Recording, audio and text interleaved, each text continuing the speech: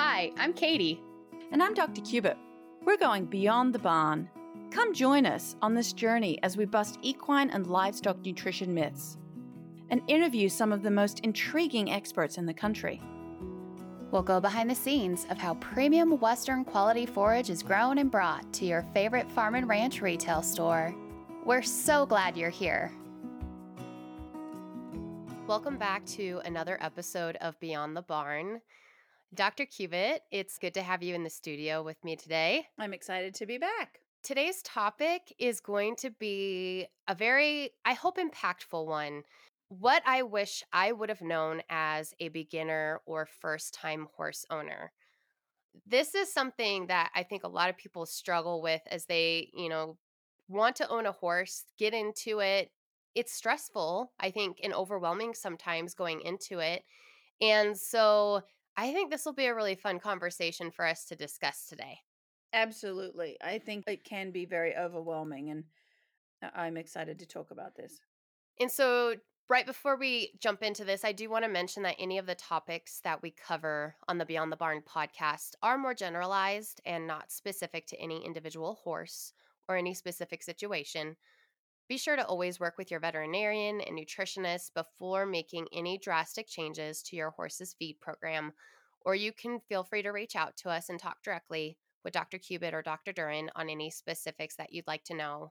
So the questions that, or I guess they're more a lot of them are statements, because I actually went out and kind of put out a call on some Facebook groups that I'm in, horse ones, and I just wanted to ask people, when you first owned a horse, when you first got into horse ownership, what was something that you wish you had known then that you know now? And so all of this is coming from real life horse owners who have gone through a lot of these experiences themselves. And so I think as a first time horse owner or somebody kind of just getting into it, this will be really relevant for them to maybe not even realize that this is something to think about or consider, or just kind of get figured out as they work through this process. So something else that I want to mention is I am going to be mentioning some previous episodes that we've talked about where applicable for some of these statements. So if you're going through these and you hear me mention an episode or something like that, and you're like, oh, I want to write this down so I can go back and listen to that episode, don't stress about it. I'm going to put them in the show notes and match them up with the timestamps and everything. So you can feel free to listen to this episode and just take it all in. And I think this will be a good conversation today. So, Dr. Cubitt, this is something that you say often, and I think it's really important. But the first one is find an equine veterinarian that you trust and develop a good relationship with them. Absolutely. I think that as a first-time horse owner, it's just like having a baby. You don't know. There's so many things that, oh, he seems a little off today, or he's a little bit lame, and you spend so much money on a horse. And so having somebody in your corner that you can call and say, hey, do you need to come out and see this situation? Or they can just put your mind at ease. Having a good equine veterinarian or a good practice that you can call on and trust. I think that the second part of that statement is the most important. There are great veterinarians everywhere, but you have to build a relationship with that veterinarian or that practice so that you feel comfortable with their recommendations and that you can follow through. So I think definitely it might not be the first veterinarian you work with or practice that you work with. Maybe you use a couple of different ones before you find the one that you guys kind of click and they work well with you. But I definitely think that is one of the very first things. It's like finding a pediatrician when you're a first-time parent, and you got to find one that you trust, and you can relate to that too, Katie. It's really finding someone that you can trust. Absolutely. And this episode 58, right before this one, is The Interesting and Curious Life of an Equine Veterinarian You Wouldn't Believe with Dr. Jerry Bilquist. A lot of what we talk about in his episode is just his personal experiences, but he talks about things like one of the reasons why it would be important to develop a good relationship with your veterinarian is what happens if your horse colics in the middle of the night? Who are you going to call? And what vet is going to come and see you if you don't have one that you know and they know you? Sometimes when you're in sticky situations like that, it's really good to have that built and trusted relationship there also. Absolutely. So, funny story, I have cattle, I talk about it all the time, my little Black Angus herd, and that was something that we did before because we have moms and babies and they have calves every year, was that we found a veterinarian that would help us with the cows before we even got cows because we thought, oh my gosh, if it's the middle of the night and one of these cows is having a cough and we don't know what to do, who are we going to call on? So that is a really good. You want to make that relationship before you need it. And I will say also too, and this is something that I really learned from doing that episode is particularly in rural America, there's actually a shortage of equine veterinarians and like food animal veterinarians. And so it's a tough industry to be in right now. And so I think that is even more so a struggle when you do need to get somebody when you have an emergency. It doesn't matter if it's day or night. You might struggle if you're in an area that is limited with vet resources because there's just not as many as there are animals, unfortunately, right now. So and then a follow-up question kind of to this first question, because yes, like veterinarian is important, but you always talk about building a good team, right? A veterinarian, a knowledgeable nutritionist, a farrier, even a trainer that you can trust. These I think are all incredibly important. But from your perspective, what traits, like how do we look for good individuals in these areas? If you were kind of looking for like a veterinarian or like a trainer or a farrier, what kind of traits would you look for in these individuals? I mean, obviously, we have to think about how well we work with that person individually, but what would you say? Well, and we keep using the word trust. And as I'm sitting here listening to us say it, I'm like, oh, this is really sounding bad. Like, oh, there aren't many people out there that you can trust when you think about the term trust. And I would actually rephrase it to say, I mean, I'll go back to an analogy of me as a first time parent. I'm a very relaxed, low key. I don't get phased by a lot of things with the kids. And so I found a pediatrician that was also had that same demeanor. He wasn't going to get me all worried about a kid having a bit of a snotty nose. But then there are other parents that are a little bit more anxious and need somebody that's going to kind of take their concerns a little bit more seriously or Help put their mind at ease if it's not exactly, as big of a deal exactly. as they, yeah. And it's the same thing. It's not that you can't trust these people. It's more find a veterinarian that has a similar personality or meshes well with your personality. If you're pretty low key, cool, calm, collected, then you want to find a veterinarian that is the same. You want to find a nutritionist. If you like things simple, then you want to find people that also like to keep things simple, that aren't going to have you feeding 50 different supplements and 20 different hays and mixing all the grain because that's just never going to mesh with you. And you're always going to be kind of at loggerheads and competing with that person. Farrier as well. The farrier is really, really critical. And a farrier, I think, doesn't get as much airtime as they should. So much of your horse's health is shown in the hooves. And the farrier, a good farrier that is taking their time and is going to communicate well with you, is going to tell you a lot about your horse's health just from the way a horse will stand, the hoof quality. So, building a good relationship there. And then again, with a trainer, you're not going to go and find, if you want to be a weekend trail rider and you just want to learn the basics of riding, you're not going to go to a hyper crazy kind of stable where it's all very elite level hunters, jumpers, dressage. That's not going to be a good fit for you. So, when we use the word trust, it's really more finding the right fit, building a team that you all mesh well together. And in a lot of really good teams, I'm the nutritionist. I work with the veterinarian. I will talk to the farrier.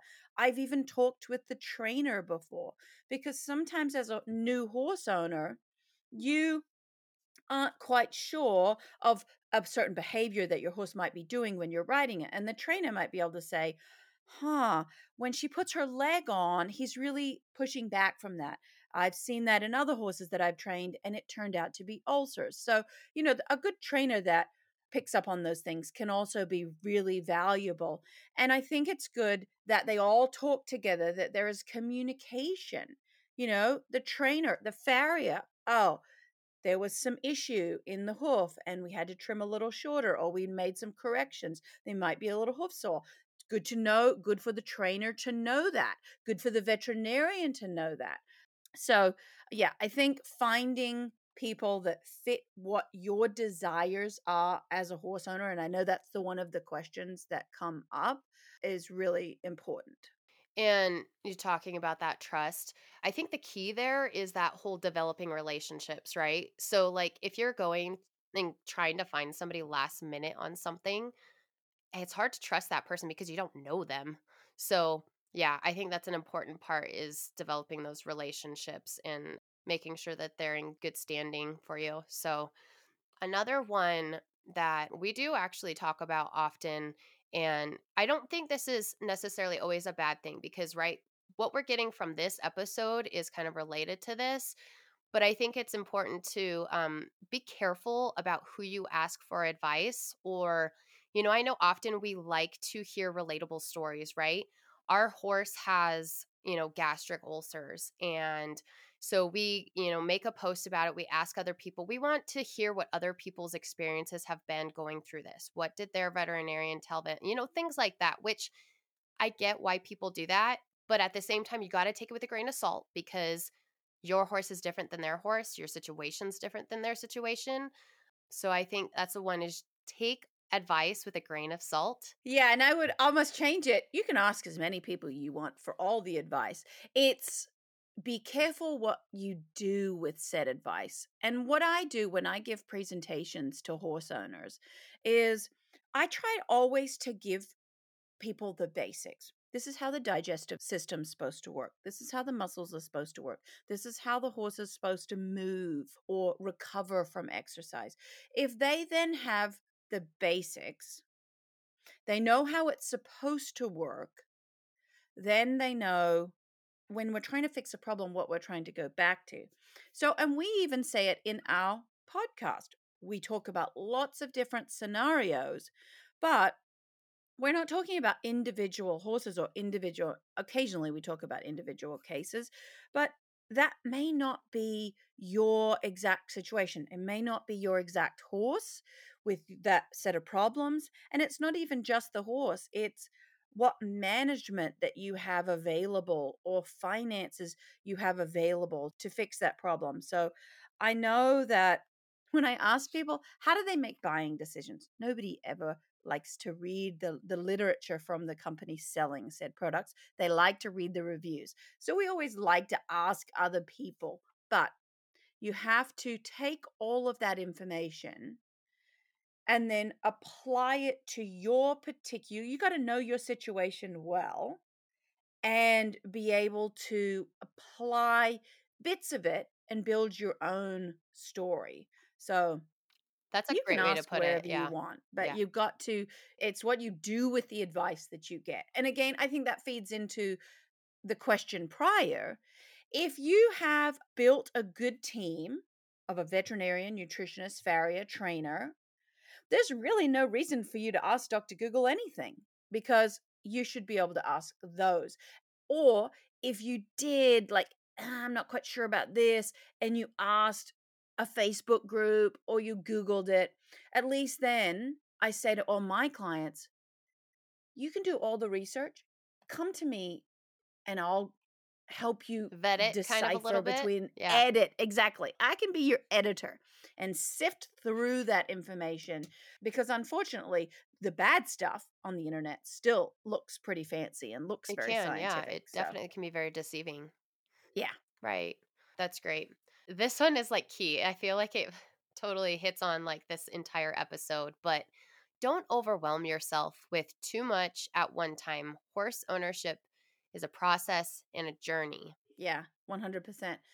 And I think this doesn't just go for first time horse owners. I think every year every horse owner should reevaluate, have that moment and sit down. We do it in business, we do it with our family, we should do it with our horses as well and say, what am I doing this for? Why do I have horses? Why do I have a farm? Why do I have this business? And then am I getting what I wanted out of it? And so I think that, you know, if you say, I'd love to get a horse, I always wanted a horse when I was a child.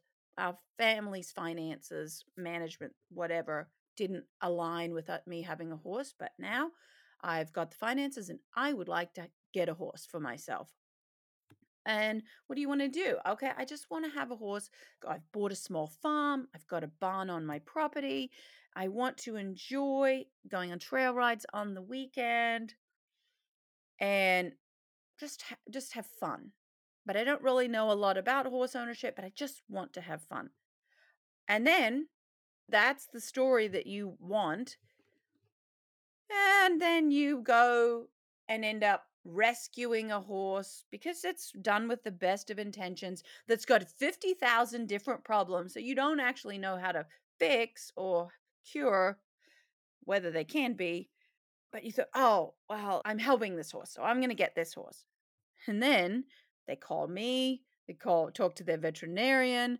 I end up having crying phone calls. They're very upset because they're not enjoying this at all.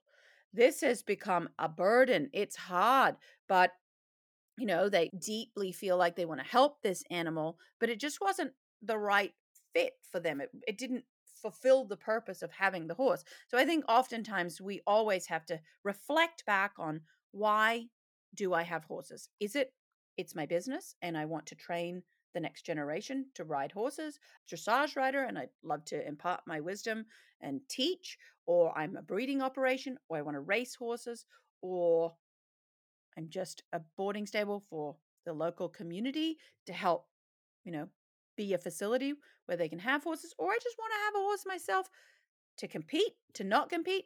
I think you have to be very honest with what you want to get out of the horse, and don't be afraid to not take on a project that is just too much Well, and for maybe you. that's something that they can do later down the road if it's really like, Exactly. on their heart to do Mhm. something like that. But maybe first start off with something that they know they can probably handle. Yeah. Exactly. Exactly. Again, with your team, they can help you.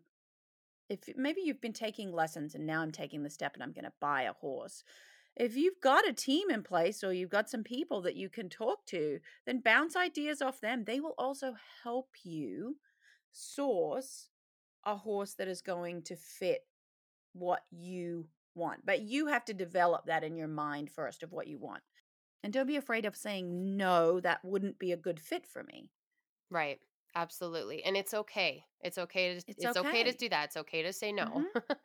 I learned Yes. that the older I get, Katie, it's okay to say no. It can be very good sometimes. Yes. Yes. One comment that somebody made in regards to this statement was, and I thought this was really good. She didn't know that this was really relevant to what I was asking, but I thought it was great. She said, I wish before owning horses, I was good at failing. I used to take quote unquote failing really, really hard. It was difficult for me to wait to see progress and slow down. I wish I really took it slower with my first horses. I learned the hard way, but now we are learning from mistakes with my herd now. Horses will teach you patience if you do Is she not have it. describing horses or is she describing agriculture in general? I feel like that's the life of a farmer. It will teach you patience. It will teach you to fail. It will teach you to get back up again and continue on. And she's right. I mean, if you have a rabbit, they turn over so quickly. Things happen so quickly. But horses, there's so much money invested. And that's what we got to come back to, is so much money is invested. Time, financial, there's a lot of investment. And nothing happens quickly.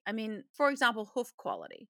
I need to fix my horse's hoofs. They've got bad quality hoofs. We're looking at 6 months to a year to see a hoof fully grow out. So I say today, I get the phone call and I say, well, you should change this, this, and this in your diet and you should add these things. But you're not going to see any significant changes for 6 months to a year. That is hard. That is hard, especially for the person who wrote that. I say at least 30 days to see improvements in, physical condition, whether you're putting weight on a horse or trying to change their body weight, whether it's training. It's just like yourself. You don't go to the gym today and tomorrow you've lost 50 pounds and you're in perfect shape. Everything takes time. Know that you're going to fail at times, and that's okay. It's okay because I think failure is looked at too often as something that is so negative. Yes, it certainly has that negative. Yeah. I think people should look at failure as being like, okay, I didn't do this right this time, but you know what? Now I know not to do that again. I'm going to go at this at a different direction. I think it's so important for growth. All parents can tell you. There's some kids that everything comes natural to them when they're little. They learn to read really well. They're just sport, everything is easy. And then there's the other kid that really has to work hard to be good at soccer or to read or to learn math. They learn from a very young age how to really work. And it's that kid in the long run that failure teaches you how to get back up. I think that's how we learn. We don't learn anything by just automatically it working, right? You I would learn totally when agree you with that. Yeah. fall and you got to get back up. It didn't work. I got to try something else. Because that's the other thing with horses. Every single horse is different. And so what worked for you the first time with the first horse is probably, I guarantee 99%, not going to work with the second horse. And also within that same horse, what worked when he was 5 is now not working when he's 15. Okay. Next one, you don't need all the supplements. And I think this is obviously along the lines of the fact that sometimes people get into horse ownership. They think they have to feed their horse all of these things. There's a time and place for everything, right? For each horse. Absolutely. And I don't want to pick on supplements. Look, I work with a supplement company, but what I will say is you don't need all the things, period. You don't need all the gadgets when it comes to tack. You don't need all the gadgets when it comes to your riding attire. You don't need all the bling, all the different kinds of feeds, all the different supplements. What you need is what your horse requires. And so I think that we're going to keep coming back to the first 2 points, a good veterinarian and a good team, and understanding what your goal is.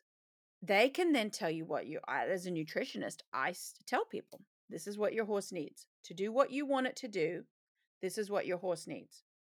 And I know that there are some clients that just love to mix things, and I can mix a few different products together and they'll be fine. And then I have other clients that they don't have the time, the bandwidth for that. They just want to keep it simple. And so I always say there's 50 different ways to get from point A to point B. You just got to find the one that works for you. But you don't need all the things. Just because so and so on Facebook was feeding this to her horse, again, it doesn't mean that it is right for your horse. So having that team that you can ask, oh, so and so's feeding this. What do you think about it for my horse? And they might say, oh, actually, that would be really good. We should give it a try. Or, no, that's not, your horse has nothing wrong with it. Don't worry about that. For more information on this, like feeding diets in general, episode 56, we talked about how to improve your horse's diet. And this was one including 4 example horse diets that were balanced by Dr. Cubitt. And so we kind of went through a bunch of different scenarios there with different feeding situations and things like that. So that would be a good one to reference along the lines of feeding if you would like to learn more and haven't listened to that episode yet. Next one, how to recognize early signs of an illness, injury, or even specifically laminitis before it becomes an emergency. This is a good one. And it comes back to, I was talking earlier how I give my presentations and I tell people what is normal for a horse. And then when we have a problem, we know, oh, that's not normal. But we also know what we're trying to go back to. I said that every horse is different. So there are generalized kind of guidelines for the horse's body, heart rate, temperature, respiration rate, pulse, that kind of thing. But what is really important is that you understand your horse. You know, my horse drinks this much water in a day. I know that when I exercise him, his respiration is X. I know that his pulse when he's just standing in a stall doing nothing is this. His temperature. You need to know the baseline because every horse is slightly different. One horse, he just may not drink a lot of water. He's just on the lower spectrum of drinking water. But compared to another horse who drinks a lot of water, upper end of normal, if he then drinks the amount the other horse drank, it might mean that he's sick. But for horse A that doesn't drink a lot of water, it might mean he's just fine. So I think in order to recognize early signs of anything going wrong, you need to know what is normal for your horse. And you should have that printed on a card on the stall door, especially if you bought a horse somewhere else. And then the veterinarian, and maybe it's a new vet that comes, they can say, okay, respiration rate, heart rate, this is what's normal for this particular horse. And then if it's outside of that, above or below, then we can call the vet and we can say, hey, he's got a temperature. It's usually this. It's this now. Do you need to come? Whatever. Well, when it comes to laminitis, though, it's inflammation in the hoof. It causes severe pain. And one of the classic signs is that the horse will lean back to try and take pressure off those front hooves because it typically happens in the front hooves first. But ultimately, again, if we were knowing early signs, one of the other early signs that most people don't know is that a horse that is developing laminitis will have a higher, more pounding, they call it a pounding digital pulse. So you take the pulse just below the fetlock of the horse and you will feel it pounding in your hand. And so that's a lot of blood flow going to that hoof. And that can be an indicator of early laminitis. Also, if the hoof is hot, now, of course, if your horse is stood out in the sun all day, the hoof is going to be hot. But if it's early in the morning and everything else is cool and the horse's feet are hot, that is a sign, an early sign of laminitis too. That's great. Some extra references in case you want to go back and listen to these episodes on this that are related to this statement. Episode 57, How to Prevent and Manage Laminitis, and episode 52, Why Your Horse is Overweight and You Probably Don't Know It. So those are two great episodes that you could go back and learn a little bit more about that. This next one made me laugh because it's true. It really is. A horse personality is just they can be so funny. But this person said how toxic horse-to-horse relationships can seem. I would never stay with a man who treated me the way my gelding treats my mare, but that's her man. That's funny. This is when we start to have more than one horse that we own. And I think that in order to own multiple horses, just like owning multiple dogs or cats, then you're obviously not a first time horse owner at that point. And yeah, you have a little bit more understanding of equine behavior and whether they can tolerate each other and whether you can tolerate the behavior. Right. Well, and you never know once you get two animals together, their personalities can change when they're with another. Oh, yes. Yeah, Yes. so you just never really know. But I mean, it just goes into also you start seeing pecking order of herds, right? And dominant Mm-hmm. certain horses more dominant than others. And some of those things you kind of just got to work out and figure out too, because if some of them are more dominant than others and prevent others from eating or things like that, it's kind of just something to learn to balance. And like you said before, if something is not working out, and don't be afraid to maybe find a better home for a horse that maybe isn't working out in your situation, because the last thing you want is for something to really kind of take a negative tone and just be bad for both or all horses, or for And then you end yourself. up not enjoying having the horses. Yeah. Yeah. So, anyway, a horse personality is definitely something to think about if you end up getting into having more than one horse. So, This one I thought was interesting. I actually heard this from a few different people was how to properly fit a saddle for a horse. And I will say I am no expert on that, but I know there are experts out there. So again, that's put a good person on your team. Right, right. And just thinking about that and reason why is like sometimes people can think about, maybe their horse is having some issues and they don't know why. I mean, if you don't have a properly fit saddle or maybe like a bit that's just not working for your horse, you may Equipment think in that, general. Yeah. yeah, you know what I mean? So there's just like all these little things, all these little signs.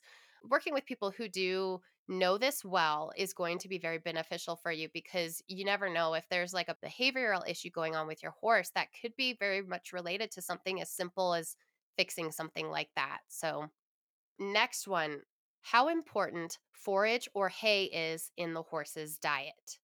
I mean, next to water, it's the second most important thing that you will ever feed your horse is the forage component. They don't need anything else. I mean, obviously they need vitamins and minerals, but this is the most important part of their diet.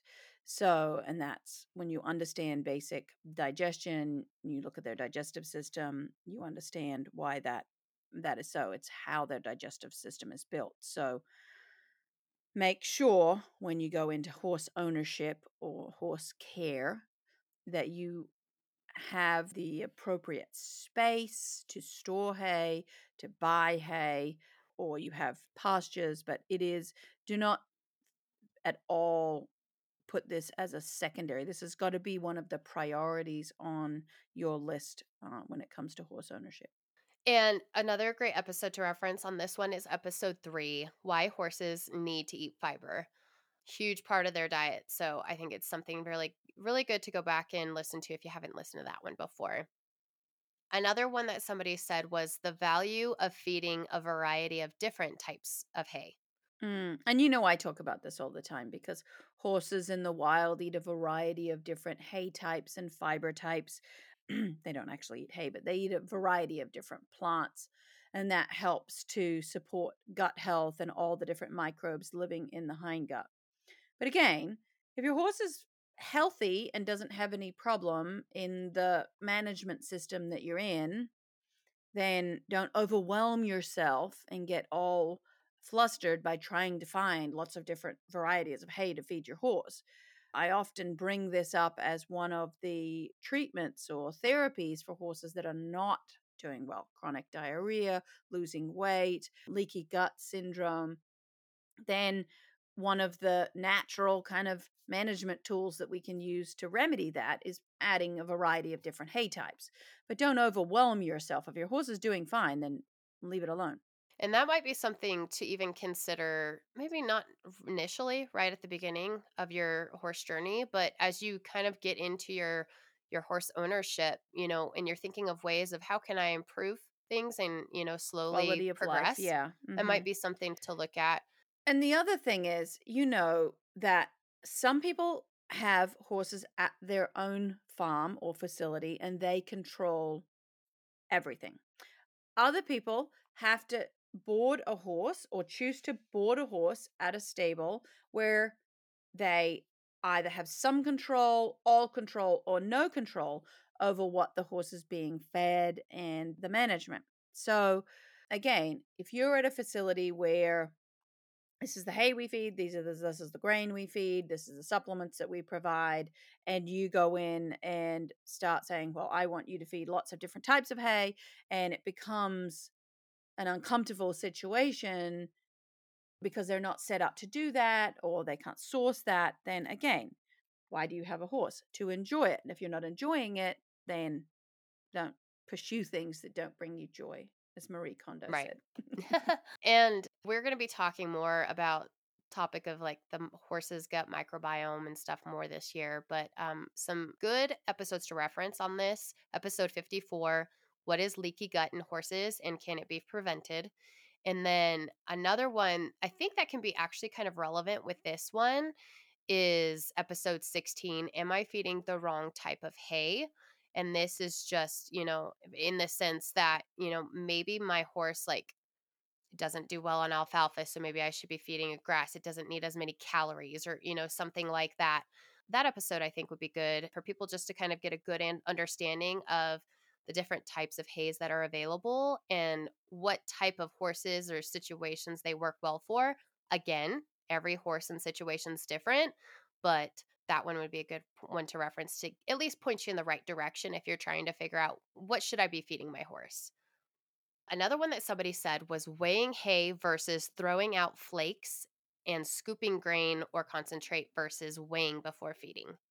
Yes. I mean, when you look at any feeding direction on any bag of grain or supplement, or even when you look at the kind of scientific requirements for horses, it's all based on a horse's body weight and as a percentage of that. And it's pounds or it's grams or it's ounces.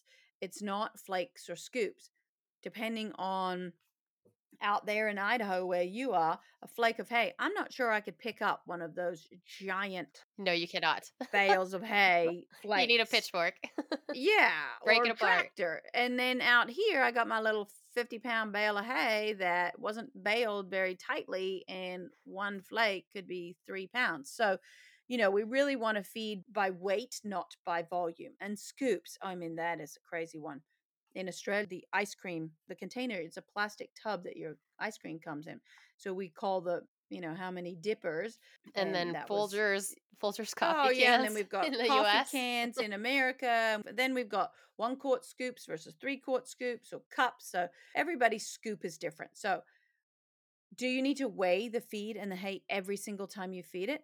No. You need to get your scoop and you need to work out how much it weighs of the feed. I usually say write a little Sharpie line on there, maybe quarterly or every 6 months. You reweigh all the feed. And if there's multiple people feeding the horses, they all do it themselves as well. And I encourage people to get a good idea of what a pound feels like, or 5 pounds, so that when you're weighing out hay, sometimes the hay comes and it's a little looser. Oh, I'm still feeding 2 flakes. Oh, well, you've actually just fed 5 pounds less of hay a day to that horse because those flakes were a little looser. If you look on any kind of livestock website, the handheld scales, they're like a sling scale for a baby goat or calf or lamb. They're great for weighing hay as well. Good episode to reference on this one is episode 21, Nutritional Deficiencies in Horses and When You Need to Worry. And I say that because if you haven't weighed it, your hay or your concentrate or anything like that, you could be underfeeding your horse what they need. And then they wouldn't be getting, especially out of a concentrate, right? Like you say that a lot of some of those bag feeds, particularly for like senior horses and things like that, the feeding directions on there are there to fulfill the nutrient requirements for that horse if it's fed in that capacity. So you could overfeed, right? And Yeah, which is just straight up wasting money. right, and Yeah. then you're wasting money. And that's a huge pain point for horse owners is the cost of owning horses.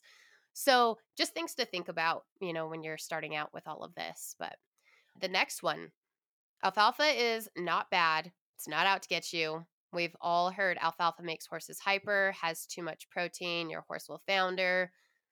What's the story here with alfalfa? Hmm. I will tell you, alfalfa is a rich source of calories and protein.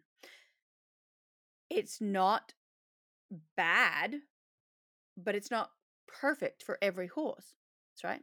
Avocados, great source of fat, antioxidants. Are they good for everybody? No, they're not. If you're trying to lose weight, you don't want to eat a lot of avocados because healthy fat, but it's still fat, right? Alfalfa, it's good, a lot of protein, a lot of calories. But if you got a fat horse and you're trying to get some weight off, feeding lots of alfalfa is not a great idea. Now, everything in moderation too. Maybe we want to feed some alfalfa pellets because we know that the horse had some stomach ulcers. And so alfalfa is high in calcium. It will help buffer that stomach acid. So feeding a pound or so of alfalfa pellets because we're just trying to buffer that stomach acid. So no, alfalfa is not bad. It has roles in equine nutrition. There are places to use it, places not to use it, and then in varying levels as well. And this is a huge point to hit on with it doesn't work for every horse, but it can be great for a lot of horses. So you just got to know what situation. Yeah. Good episodes to reference here. A lot of people have enjoyed these episodes. Episodes 7 and 8, Alfalfa Misconceptions, Myth versus Truth Part 1 and 2. Go back and listen to those if you haven't had a chance to yet. The next one, the right way to feed your horse a senior feed if they need it. And we kind of briefly touched on this before, but I think this is important for people to think about. I would hope that your first horse is not an aged elderly horse that has a lot of extra needs. But senior feeds are designed really to be fed at large quantities because they provide a lot of fiber to the horse. Because a true senior horse has very poor dentition and can't chew long stem hay or grass very well. So we have to provide them that fiber in a form, physical form that they can actually consume. So the senior feeds generally have a very high feeding rate when fed correctly, and most people don't feed that larger quantity because a horse truly isn't a senior. A senior horse isn't dictated by age, it's more dictated by dentition and their ability to consume regular food and maintain their body weight. Good episode to reference on this one is episode 29, How to Feed a Senior Horse and When They Need to Be Fed Differently. Key wording right there because, like you Yeah. said, they're not always senior horses, but people think that Just they because are. he's over 20 doesn't mean he's a Right, senior. Yeah. right. This one I thought was a good one, especially for a beginning horse owner because they would have a really hard time recognizing this. But how to identify mold in hay? It generally, we all know that moldy smell. You can smell it. If you see it, it's everywhere. And don't think, oh, I'll just pick the mold off and I'll feed the rest of it. No, no, you can't do that with horses because if you can see it, then I guarantee you it is through the rest of that bale. It's typically you can smell it though. It just has that kind of musty smell. And can you mention because cattle can obviously handle some mold Hmm. in hay, but why can't horses for people who maybe aren't aware? Horses are just so sensitive to anything in their diet changing, and they're just really, really susceptible to the mycotoxins that are created by those mold spores. And in a cow, the kind of bacteria in the rumen just crush those mycotoxins early on. I mean, cows still can't eat a lot of mold, but in the horse, they're just a lot more sensitive to those mycotoxins. And they can get rid of stuff that's not settling well for them if they need to. Horses can't really. So, good episode on this. A great discussion that we had. Episode 37, Navigating When to Soak, Steam, Wet, or Leave Hay Dry with Dr. Krishona Martinson. Not a ton on mold, but we actually did talk about mold when we were talking about steaming. It was very interesting conversation with Dr. Martinson on that one. Okay, this one was one of my favorites that we received because I think it's something that is overlooked. People have no idea until they're stuck in this situation. This person said, if I were just starting out, I would be surprised at how complex it can be to secure a good hay supply every single year. Making connections with people who will get good hay to you reliably is important, but can be difficult. Weather issues and people choosing to leave the business have been struggles I've dealt with in the last few years. Every year can bring an unexpected issue. And this may not be for every new horse owner, right? If you're boarding at a stable where they take care of this, then you won't have that. But maybe even if you've had horses several years and now you're deciding that you want to start a boarding stable or bring your horses home and have them at your own facility, then this is certainly something that you will run into. I think it's good for all horse owners, though, to be aware of this dilemma because some people running boarding stables get chastised by the boarders for not having the best hay or not having enough hay. And I don't think they realize sometimes the stress and the difficulty of getting good hay and getting reliable sources of hay. So I would say the first place that I would start in any community, if you aren't aware of hay growers, is to ask your local extension agent They should be able to point you in the direction of some hay growers or some hay brokers. You can even ask your feed store. A lot of times they will know of some hay growers as well. So that's places to start. But no, it can be very challenging. And with any agriculture, patience, maybe you didn't get any rain when those plants needed the rain, not a great hay year. Know that horses all need certain levels. We usually say a minimum of 1.5 to 2% of their body weight in dry fiber per day. There are ways that they just need to get that hay. We would love it if it was great quality, great nutritional value hay, as long as it doesn't have dirt, dust, rat, mold, sticks, contaminants in it. We can always add additional fiber sources, whether it be from bagged pellets or cubes or chopped, to improve the nutritional value.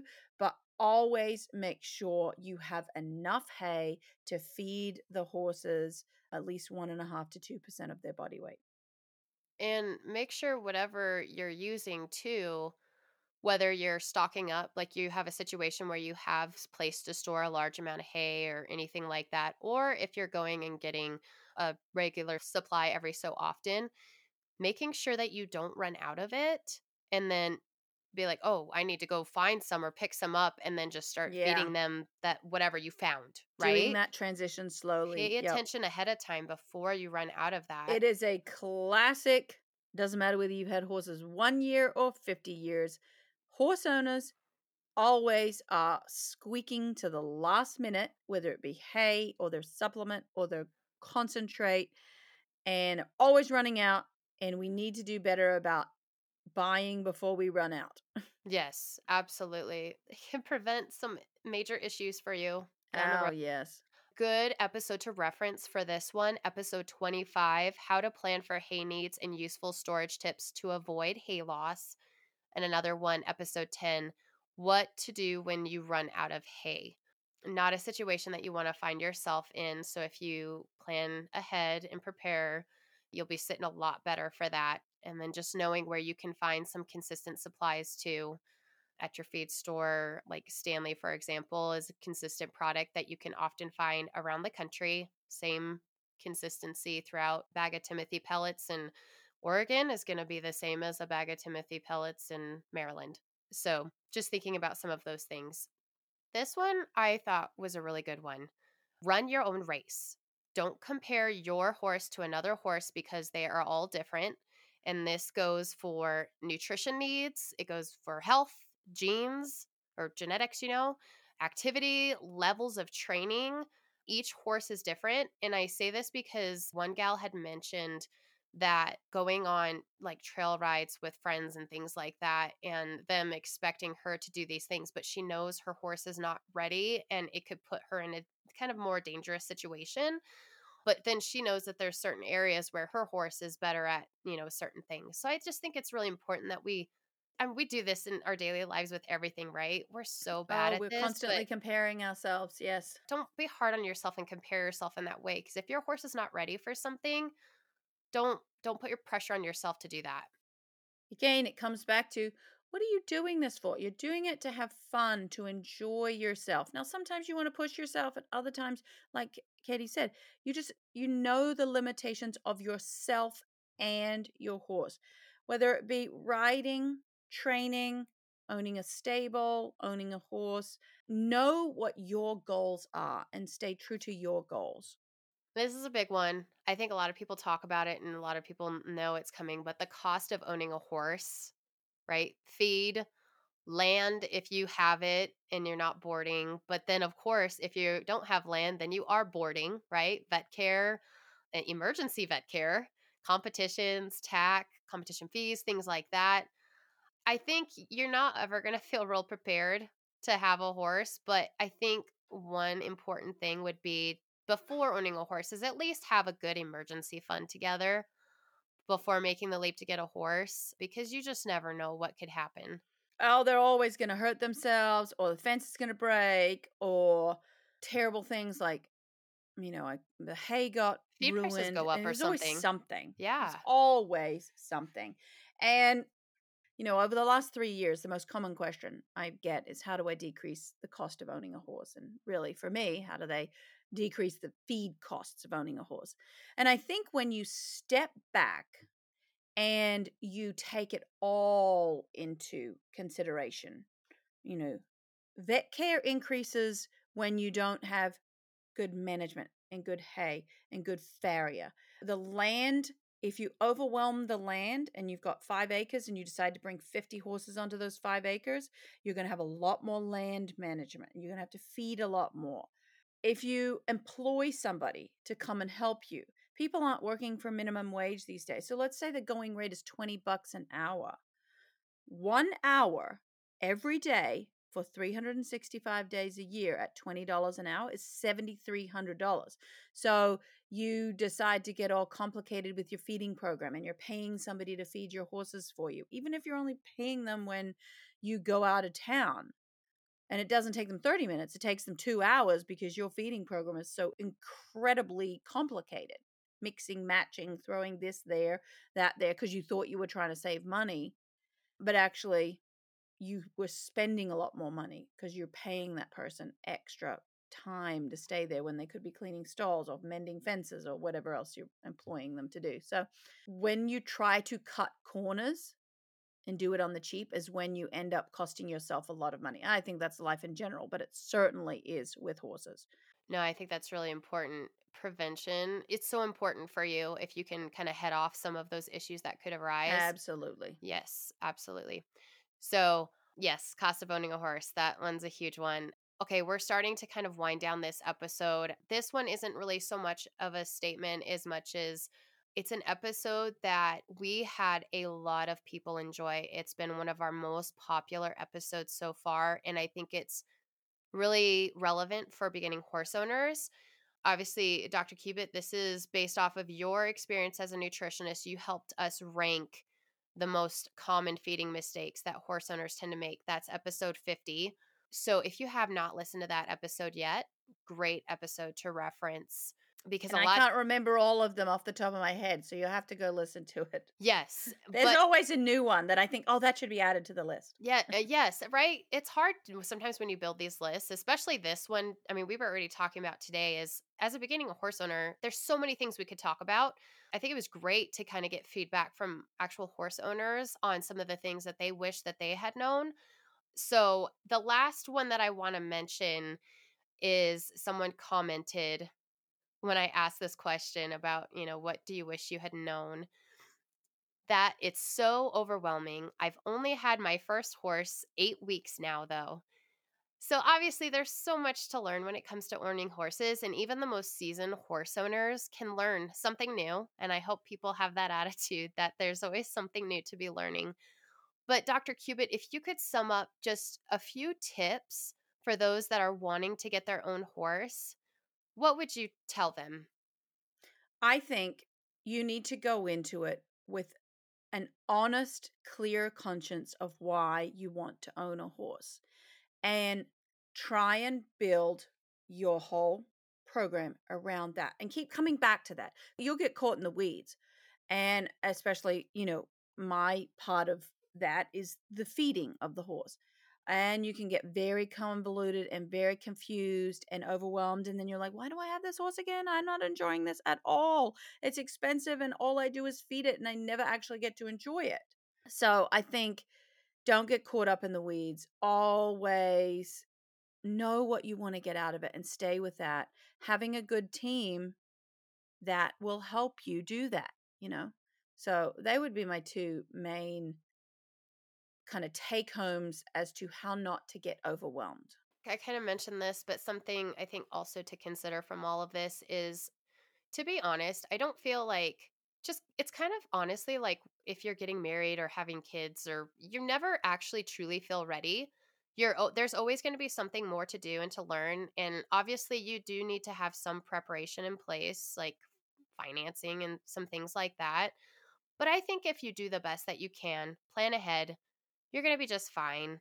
And if your dream is to own a horse, don't let that deter you from your dream. All of the things that might seem overwhelming to you.